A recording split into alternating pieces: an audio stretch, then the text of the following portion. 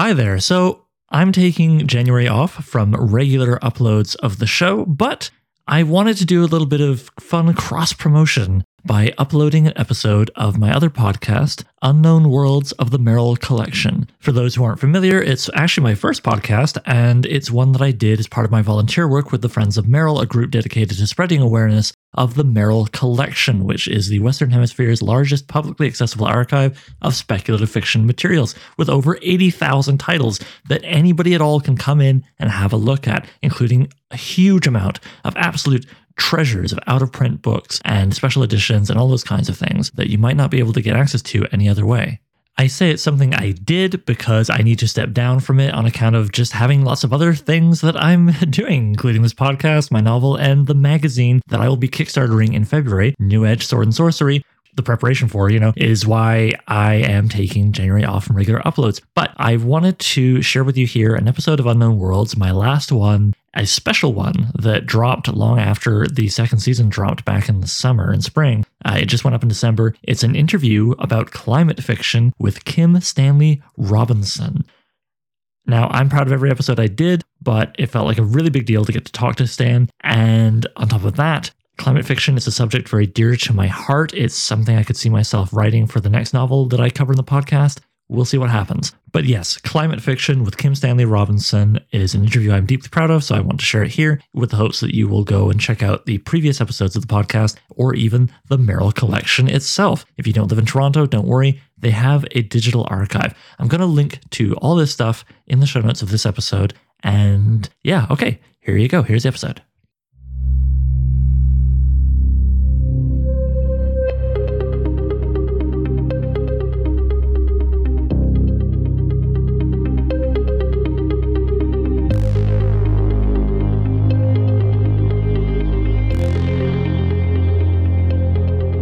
Hello, and welcome to Unknown Worlds of the Merrill Collection. I'm your host, Oliver Brackenbury. The Merrill Collection of science fiction, speculation, and fantasy is the Western Hemisphere's largest publicly accessible archive of genre materials. Each week, we explore a different world of genre fiction in conversation with a special guest. This is a very special episode where the subject is climate fiction, and the guest is author Kim Stanley Robinson. Robinson is an American science fiction author who has had a long and distinguished career producing some 22 novels and many short stories. Nature, ecological sustainability, economic and social justice, and climate change and global warming are all recurring themes across many of his works. In 2020, Robinson's latest book, The Ministry for the Future, came out. Set in the near future, the novel follows a subsidiary body established under the Paris Agreement, whose mission is to act as an advocate for the world's future generations of citizens, as if their rights are as valid as the present generations. While they pursue various ambitious projects, the effects of climate change are determined to be the most consequential. From this work alone, it shouldn't be hard to see why we would invite Kim Stanley Robinson onto the show to discuss climate fiction, which is literature that deals with climate change and global warming. It's not necessarily speculative in nature, but in my personal reading experience, it pretty much always is, whether it takes place in the now or the near future, and it frequently involves sort of dystopian or utopian themes, depending on how rosy or not the outlook of the book is. Though the term cli-fi was coined by freelance news reporter and climate activist Dan Bloom around 2007 or 8, works which could be considered climate fiction long predate that, such as Robinson's own Pacific Edge, a novel exploring a more ecologically minded America centered on a small town in California. So without further ado, let's get to my conversation with Stan about climate fiction. And here we are with Stan. Hello. Hi, Oliver. Thanks so much for joining us today. It's a pleasure. It really is.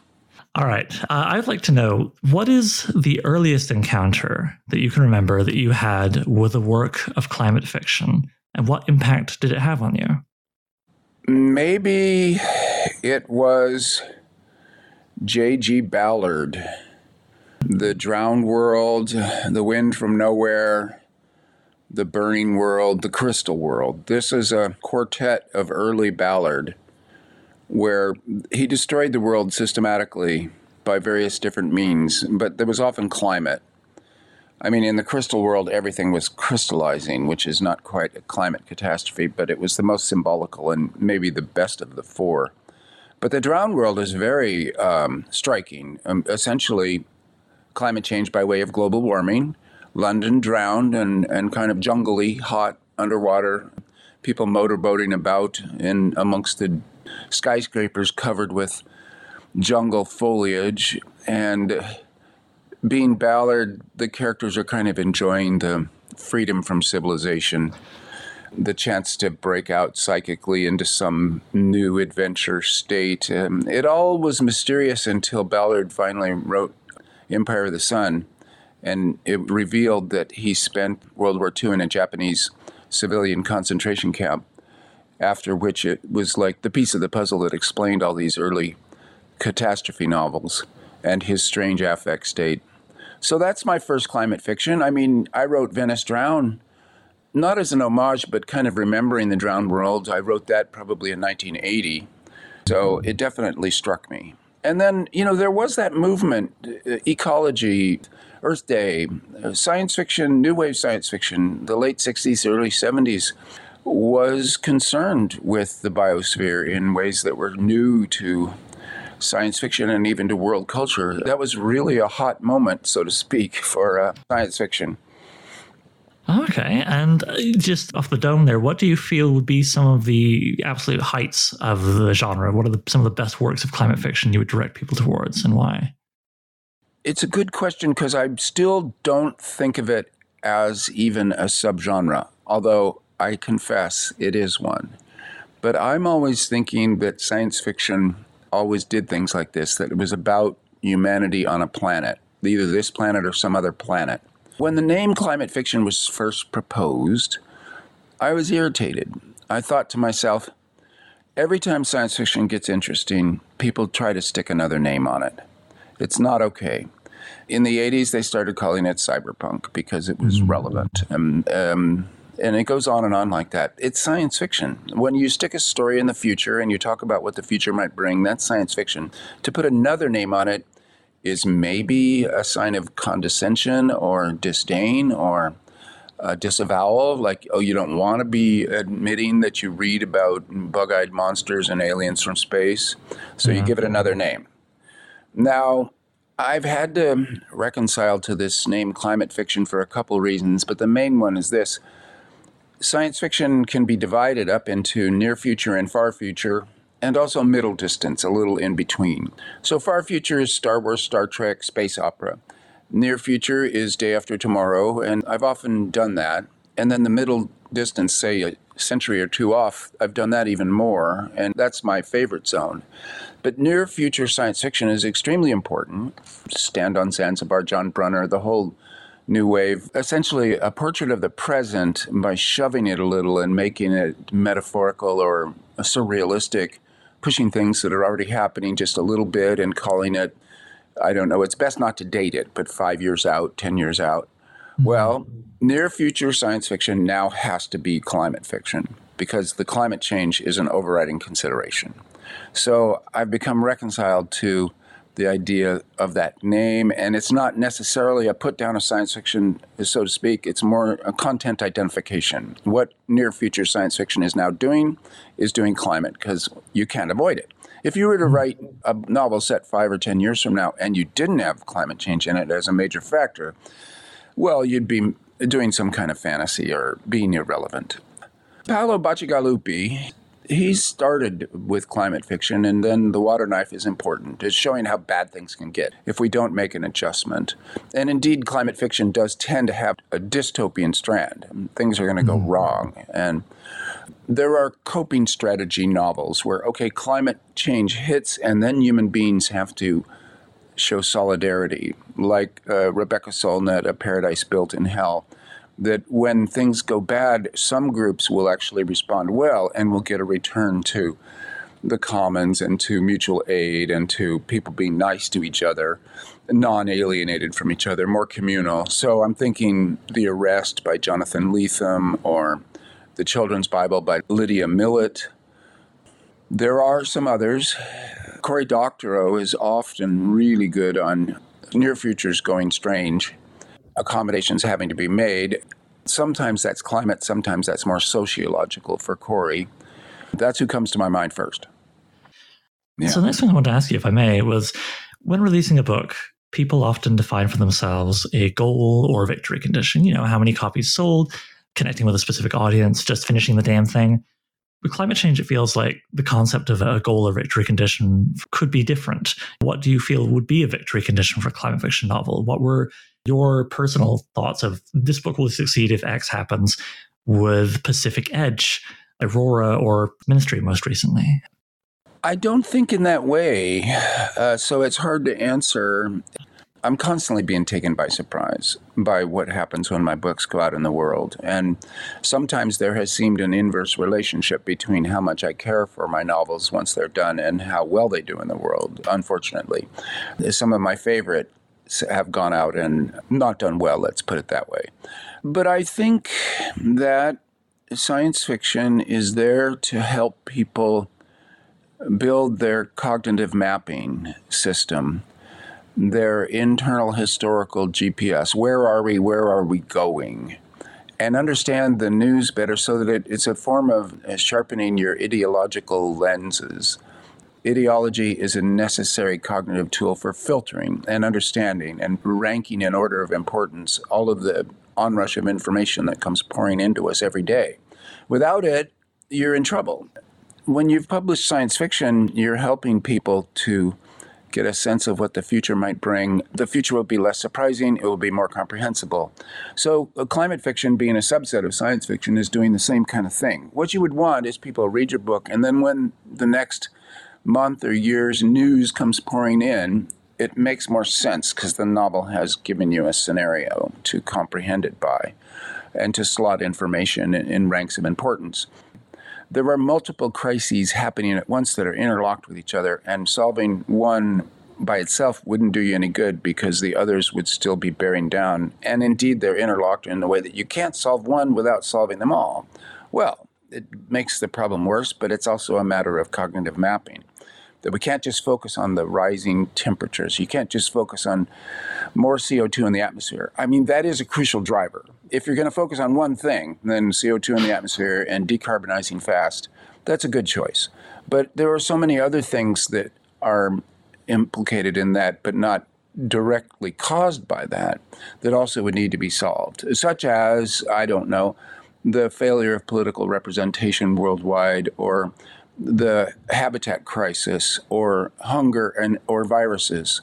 The mass extinction event bearing down has a huge, quote, climate change or CO2 element in it, but our misuse of habitat, are not leaving the biosphere alone in enough biomes to allow our wild brothers and sisters to survive here. That's a big part of the problem. And so all of these things intersect. This is also what the novel is made to do, is to bring in everything and write a story about it. Science fiction is there to do that by setting the stories in the future. So then when I write my own, I'm just thinking they need to have fun. It's a form of entertainment. Education can be really fun, and fun can be very educational. It's not just a public service message. It's also a hilarious 5-minute video or whatever. A novel has to be the same. So I'm thinking if people enjoy this novel, then great. And if they learn something about what's coming down and how civilization works right now and how the biosphere is doing, then also great. I don't set benchmarks. That would be, in some cases, devastatingly painful, in some cases, astonishingly gratifying, because I've had a kind of a roller coaster of a career. What do you see as the role of violence in climate fiction and in climate action? You mentioned in a talk you gave at Stanford in January of this year something about the difference between sabotage and violence, and you were surprised there wasn't a lot more sabotage happening. Is that correct? That's kind of correct. I remember that discussion, and indeed it keeps coming up, and it needs to be addressed. My Ministry for the Future portrays a world in which lots of things are going wrong, and yet the overall tide of history is going well enough that at the end of it you're thinking, aha, we squeaked through the 21st century without a mass extinction event. And that's the new definition of the utopian novel. If we get through this century without a mass extinction event, if we come to grips with decarbonization and with biosphere loss and get the road to biosphere recovery, to ecological recovery of the planet, which is really our extended body, then that's success, because we're in such a dangerous point right now that if we continue on various courses that we're on right now in the same trajectories, we will wreck everything and civilization will crash. So violence is going to happen. We are already in a hugely unequal world. The top 1% burns 50% of the carbon. I mean, the figures keep changing, but they are shocking. We are in a gilded age.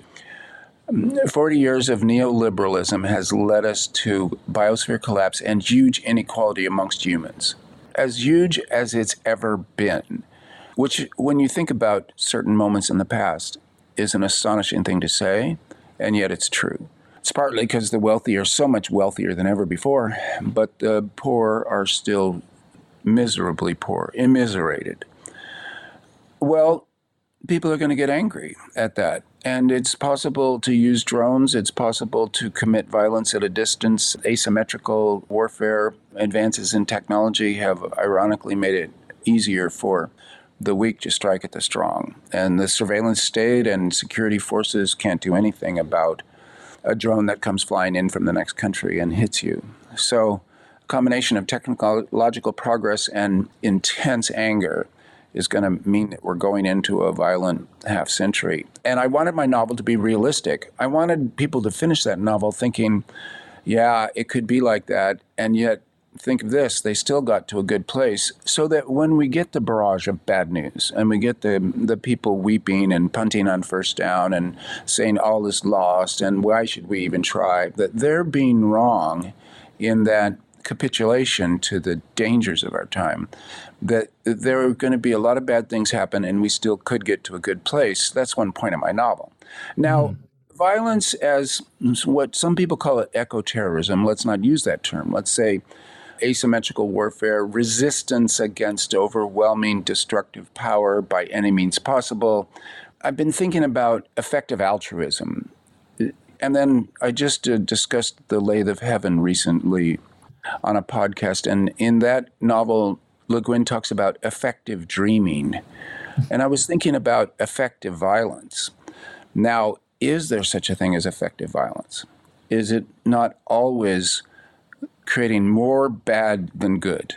Well, it's an open question for sociologists, historians, people thinking about morality, especially, I think, historians. There have been revolutions, and there have been revolutions replaced by entirely different governments, including sometimes democratic governments as opposed to tyrannical governments, etc.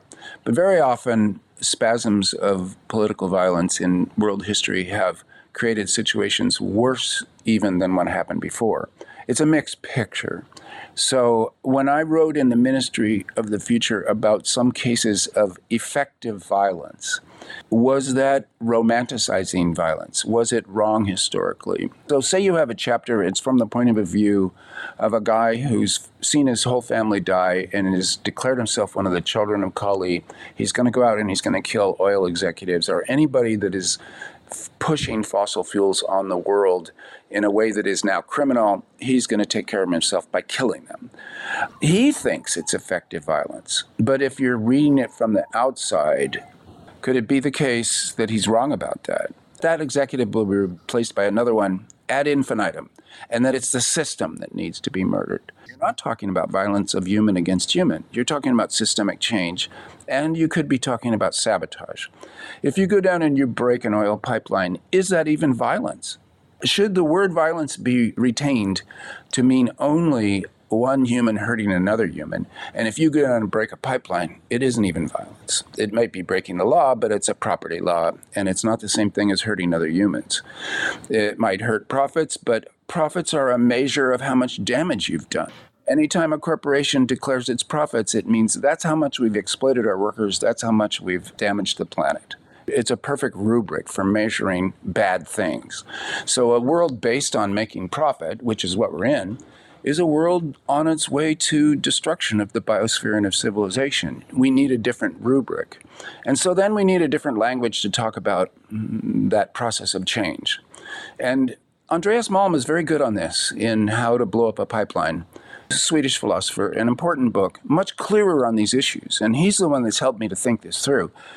To destrand murder from sabotage is a very important thing to do for, say, young idealistic people who don't want to live in a ruined world, and they want to do something because their votes are being suborned. They're voting for politicians who are being bought by lobbyists who are actually legislating against the interests of their voters, their constituencies, and their biosphere. What do we do then? Well, maybe I should break a pipeline, and this is where Malm gets interesting. I mean, violence is always kind of seductive in the sense that it's something very quick you can do. It's not gradual systemic change by any stretch. And with the feeling of the timer running down because of climate change, I think violence becomes more seductive. But you might be moving in the wrong direction. I want to be explicit on this. I would say never harm another human being. And if that causes problems down the line because we're moving so slowly, so be it. Do civil disobedience that is nonviolent. And Bill McKibben is very good on this point, and so is Erica Chenoweth in her book, Why Civil Resistance Works. What they're saying is that it's even more effective, that nonviolent civil resistance persuades those onlookers who would be repulsed if you used violence. And then you get solidarity, you get mass movements. You pointed out how Mars colonization is largely irrelevant to humanity at the moment, but that space exploration remains extremely valuable for what it can teach us that may help with managing the one livable planet we already have. I'm curious if there are any particular aspects of space-based scientific research useful for studying and managing Earth, which you might highlight for us from your recent research, and for any aspiring climate fiction authors who might be listening. Well, sure. For one thing, all of the satellites we've put up there that are surrounding the Earth and looking back at the Earth to study it are giving us amazing amounts of specific data that we couldn't have without that view. There are now satellites that can pinpoint where methane is being released, right to the leak in the gas pipeline, or to the point source, whatever. It could be a pig habitat. We're raising that many living beings that emit methane, a stockyard or such. You can see that from space. A company called Planet is photographing the entire surface of the Earth on a daily basis, showing daily changes. Those can show us where problems are appearing, where deforestation is happening, where floods have what they've done, and where the next dangers might be. It's famous that the discovery of the hole in the ozone layer was discovered by planetary scientists because of an analogous situation on Venus. So in other words, by studying the atmosphere of Venus, we made discoveries that allowed us to realize that we were burning up the ozone layer that protects us here on Earth. And again, I think this was the Montreal Protocol, where we decided to stop emitting hexachlorofluorocarbons, which are intense ozone burners as well as a greenhouse gas. So in other words, space science is an earth science. This is a NASA slogan. I think it's right. And even going to the moon and setting up bases on the moon, it's a particularly good spot to look back at the Earth, because it reminds us, by the way, that we're on this tiny little blue dot, but also you can get data that you couldn't from low Earth orbit. All that's good. I like it. People are excited by it. It's a technological achievement that's interesting. It's not a huge carbon burn compared to daily life, even though it involves a whole lot of high-tech materials that are in minute quantities compared to ordinary human civilization. So I like all of it. What I don't like is the fantasy that putting humans on the moon or Mars is at all important for human survival if all humans on Earth were to die, which is already a fantasy situation. Second fantasy, that then 5,000 people on Mars would make any difference and would not go extinct in some measurable way. So it's bad science fiction, all of the talk of Mars right now, thoughtless, unaware of our current moment, and a fantasy escape. It ranges from sticking your head in the sand to playing games with your toys while your house is burning down. This is silly stuff. I was at first little famous because I wrote the Mars trilogy. So I am one of the more prominent living Martians in our time. And so it's important for me to be explaining that that was a novel, and it was written in the early 90s. It was partly a realist novel, partly a metaphor, as all science fiction is. And I believe it's a good novel, but it's not a plan. It's not a blueprint. it was written in the conditions of, say, 1990, and now 30 years later, we have a much different situation where going to Mars just isn't on the table until we get into a good relationship with this biosphere here, because this is the only one that will ever sustain us. We are co-evolved with it. There's no assurance whatsoever that you could live on Mars. For one thing, the surface is poisonous in a way that we didn't know when I wrote my trilogy. Perchlorate's in the soil at levels that would kill you. And the soil is not just dust, it's fines. It's much finer than dust particles, and you can't not be breathing it and living in it. So, A, you're poisoned. B, galactic cosmic rays. C, 37% gravity to Earth. We have no idea what that'll do over the long haul. You have no idea if fetal development would work on Mars. The whole thing might as well be Middle Earth. How has writing climate fiction, especially something as easily interpreted as a manual or blueprint for resolving climate change as Ministry, affected your relationship to your readers in particular and the public at large? If I remember correctly, this did lead to certain things like getting, sort of a full access pass to COP26, and things like that. Well, the Ministry for the Future came out just over 2 years ago, and I can honestly say that it's blown up my life and has been a completely different experience to any of my previous novels. And that has been so shocking. I mean, I've been perpetually surprised, but you can't be surprised for 2 years straight. I'm just perpetually surprised by what happened. Here's my interpretation of this. It's not my best novel. I like it. There's not many novels that are like it in providing a kind of a plan, a blueprint, a description of things going well over the next 30 years. And what it does is it fills an empty niche in people's desires. In our cultural ecology, people want that story. And I've seen this now so often that I can say this with real assurance, because I've seen it with my own eyes in interactions with people. People are hungry for that story. They want to think it can come out all right in the next 30 years. Well, where do you go for that story? You can get it in part if you parse the IPCC reports or various scientific reports, the National Academy of Sciences proceedings. They'll present exit ramps or routes to avoiding a mass extinction event in various kinds of quantitative or even summary terms, like an abstract. But if you wanted the story told as a story, well, many people end up at the Ministry for the Future.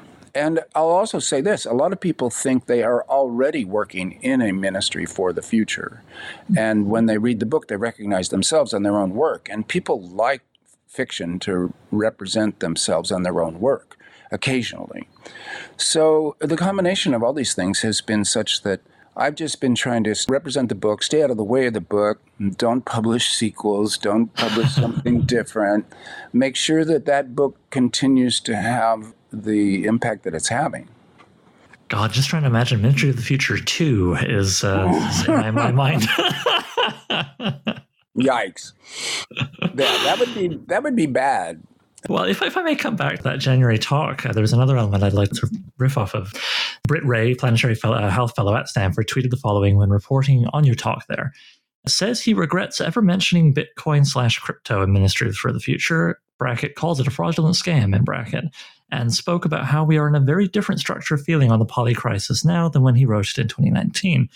Now, this made me think about how in recent years, other science fiction writers have been commenting, I think more than usual, on the difficulty of keeping up with writing about the present by writing about the future. I'm thinking of William Gibson's heavy rewrite of his latest novel, Agency, because of Trump winning in 2016, as one example. I'm curious how you are feeling about this issue of keeping up. Could it almost make sense to experiment with the climate fiction novel as a living document, given that its subject matter seems especially fast-moving and volatile? Or at the end of the day, is it just about making peace with the fact that it'll be what it is when it gets put to paper and 10 more things will change by the time you're promoting it? Yeah, it's the latter. You can't keep up. With the best will in the world, things are moving too fast. I wrote Ministry in 2019, and by the time it came out, the pandemic had struck, everything had changed. Soon, Trump was out of office, which didn't look likely in 2019, and the pandemic taught us things about climate change itself, about society's ability to react fast when it felt threatened. When individuals felt like they might die, then suddenly all of society was galvanized and made quick changes. These were lessons that I didn't know when I wrote Ministry. So it was out of date before it even came out, which is not unusual with near future science fiction. So you can't worry about that too much. And it's better to think of it the way you said. It's a document from that moment, and then you try again, and then you try again. One prominent example for me that is, I think, quite positive is I was sort of postulating this carbon coin on some minimal clues in the literature, a paper by Delton Chen, some other thoughts about it. And I had my Mary Murphy rallying the central banks of the world to back essentially green or quantitative easing or decarbonizing quantitative easing, so that the first creation of new money out of the central banks would be spent on green work first and then just enter the general economy. So like a lot of leftists, I've begun to regard Keynesianism as a leftism, government-driven. And I'm happy to be reading in the leftist press, in the New Left Review recently, someone writing a survey of leftism in the 21st century, that indeed Keynesianism is not just an admission of defeat, but the first blow against neoliberalism. So I wrote all that. And then it turns out there's a network for greening the financial system that existed all along. At this point, it's like 90 of the biggest central banks on the planet. And the theorists get together in this study group to try to work on green quantitative easing. So it already existed in the world. And this is good news. It's not like I would think, oh dear, I didn't predict something, or oh dear, I was ignorant when I wrote my novel and I had the plot of my novel describing something that already existed as coming into being. Big deal. It's great that this already exists. And it's validating that I was on the right line there, because I thought I was just tracing a few theorists and my own notions of what might work. In fact, I had independently rediscovered something that true financial scholars and theorists have already been trying to work up. This is good news. So we need to seize all good news that we get these days, because there's an awful lot of bad news. And as for writing, I still think you can make a valid attempt to say, I'm sticking this story in the near future because I think these things will happen next and it's a good story to tell. That might best be the way that one does contemporary realism now. In other words, if you were to set a novel in 2022, so you write it as if it's a domestic realism, as I call it. Sometimes people call it literary fiction, which is a stupid name for a stupid subgenre. But say you're doing domestic realism, then you write 2022. By the time it gets processed, published, and out there, it's historical fiction. So what do you do if you want to write about now? It's like skeet shooting with a shotgun. You aim a little bit ahead, you shoot ahead, and by the time the book's out there, it's completely contemporary. I think that's a very healthy attitude too, to take what you said about validation. I think maybe there's a bit of ego when he's put aside if the goal is to be the one who predicts correctly rather than tells a compelling, motivating tale. That is a egotism, because if you have made a correct prediction, it's by accident. In other words, you didn't succeed at anything. It's just that if you were to count out the 10 things that you got wrong, but you focus on the one thing that you got right, you are not that good a predictor. You're no different than any other human. A very bad track record on predicting the future. Yeah, and it's so tempting for readers to want to put that on science fiction authors as being, oh, no, you were a much better predictor than you thought. I mean, Gibson floats back to mind again when I think about people often love to frame him as a prophet. And he says, yeah, okay, I kind of predicted cyberspace, internet, whatever, because I was walking past an arcade and I got an idea. But if you go to Neuromancer, it's set 300 years in the future or whatever, nobody has cell phones. No, Gibson is superb on all these things. He's got a good judgment, good balance. One of his most famous novels is a great self-description, pattern recognition. He's good at pattern recognition, and he's a good novelist. So, no, I have a lot of affection for Gibson personally, and I admire the attitude that he has towards the whole phenomenon. He's very balanced and sane for a science fiction writer. I think that's a good assessment. So I imagine your research for Ministry was never really over until the final draft was submitted for printing, though correct me if I'm wrong. In general, you write pretty weighty books that require a lot of research. I was wondering if you could share with us a little bit of your craft, a little bit about what your process is with research. Sure. And there are no tricks involved. I read a lot. I don't look at visual media. I think information intake is much greater by reading, at least for me. I'm a reader. I'm not a watcher.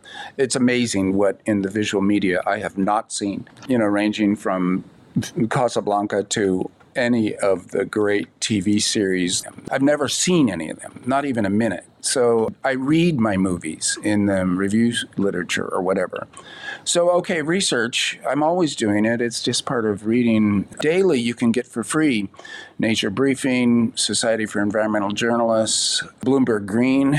They'll send you a morning, weekday email with links and with short articles. Then also Science News, which has existed now for 50 years or so, and now it comes every 2 weeks. I like to read it in print rather than online.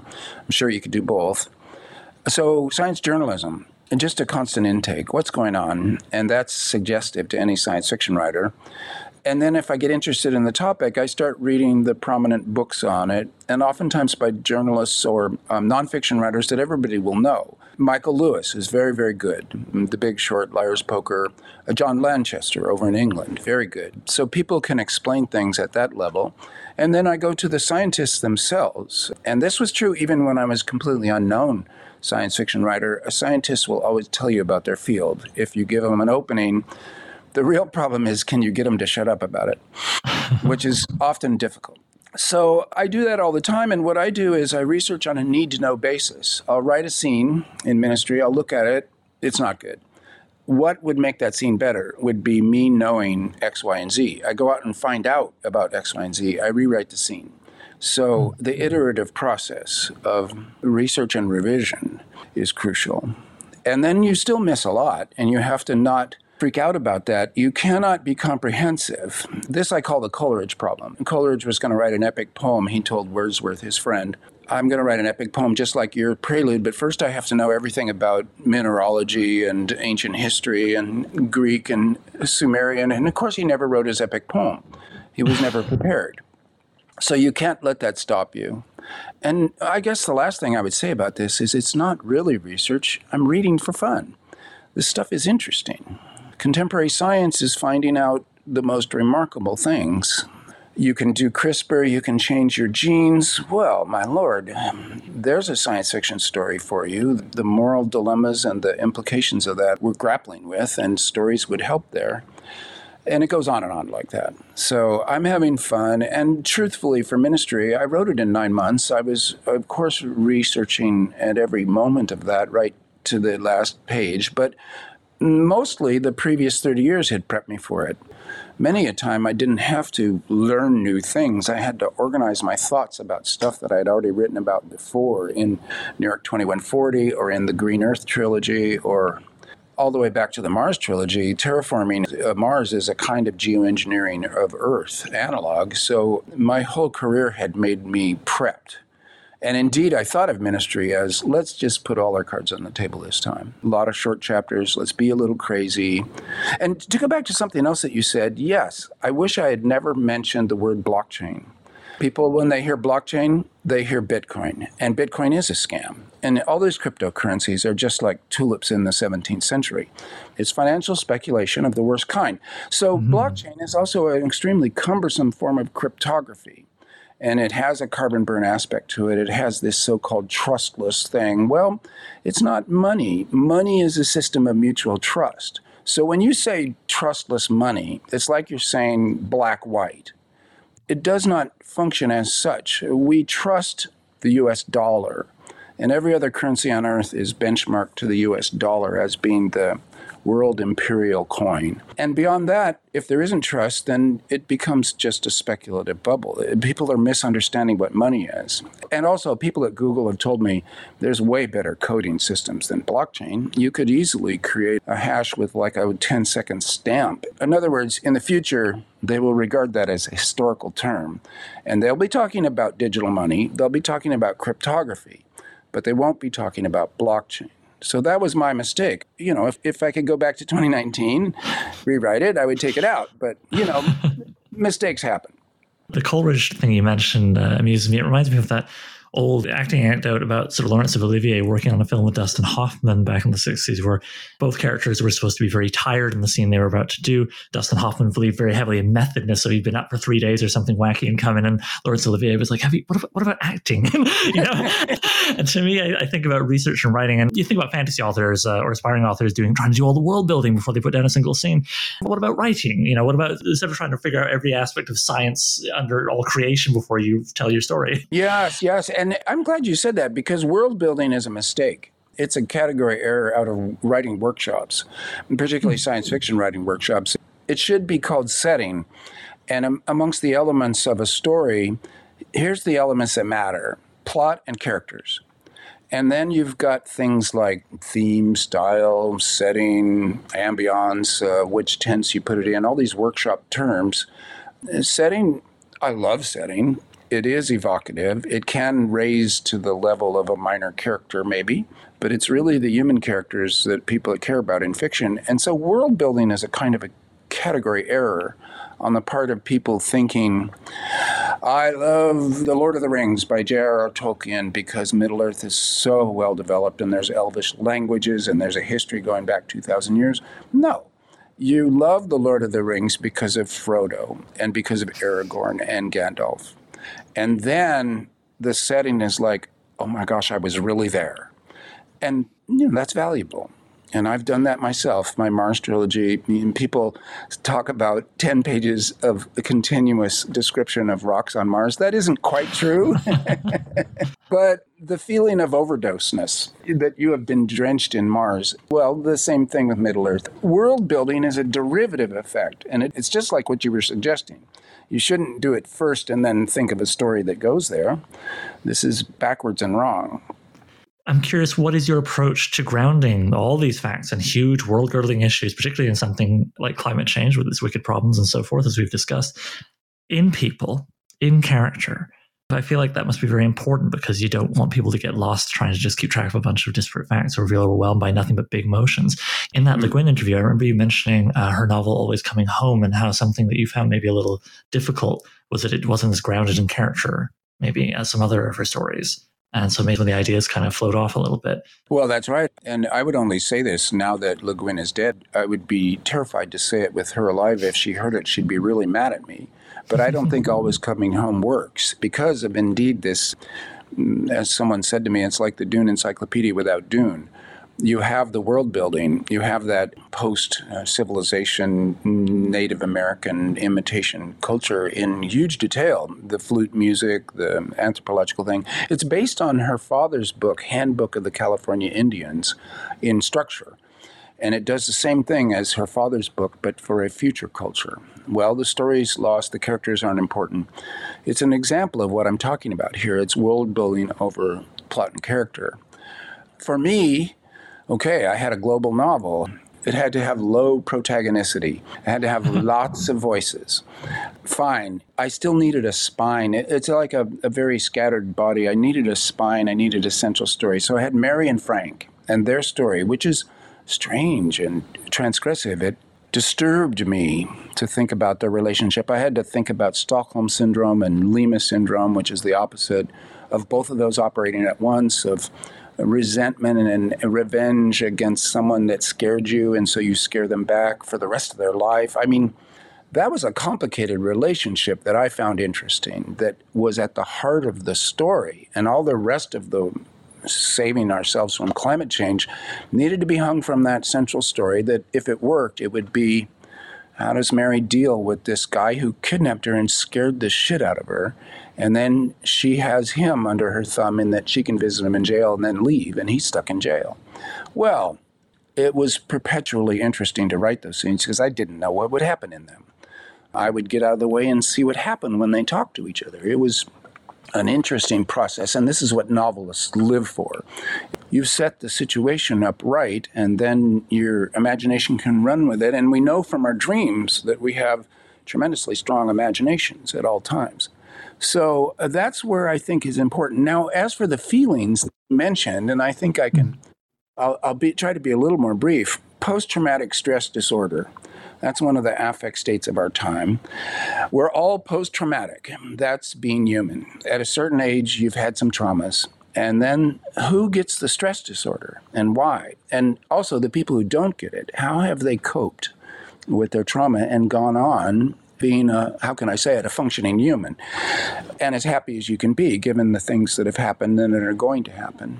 That's interesting to explore. And again, that comes down to Marion Frank. She's had a trauma but survived it. He had a trauma that wrecked his life. And then the other affect states, climate dread. How do you deal with climate dread? ADHD. What is this attack of an inability to pay attention? The onslaught of information, and you don't have the cognitive mapping. You don't have an ideology. Does that cause ADD? The people are just simply confused and stunned by overinformation or by climate dread. And even autism spectrum, which is more of a topic in Red Moon, my previous novel, but I'm very interested in it. What does that mean? We have these diagnostic names, but what does it mean to live it and to feel it? That's where the novel can come in. And that's what I'm interested in trying. And, I want to write more novels. It's just I don't want to repeat myself.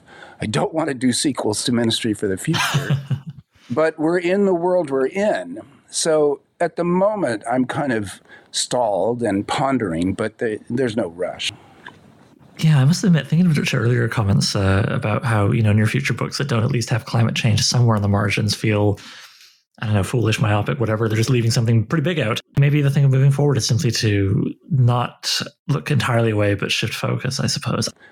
I like to hit all the science fiction bases. Like I've done The Other Planet, I've done spaceships, I've done alternative history, I've done the near future, multiple times. What's missing that might be interesting? Well, I've never done aliens because I can't quite believe in us understanding the alien. But what about telepathy? Well, maybe I'll do a telepathy novel. The world might be climate changed, but if you had telepathy, you would have a story that would override all the rest of them. I thought it might be nice for my last question that I asked. Could you please tell us a little bit about your relationship to Judith Merril?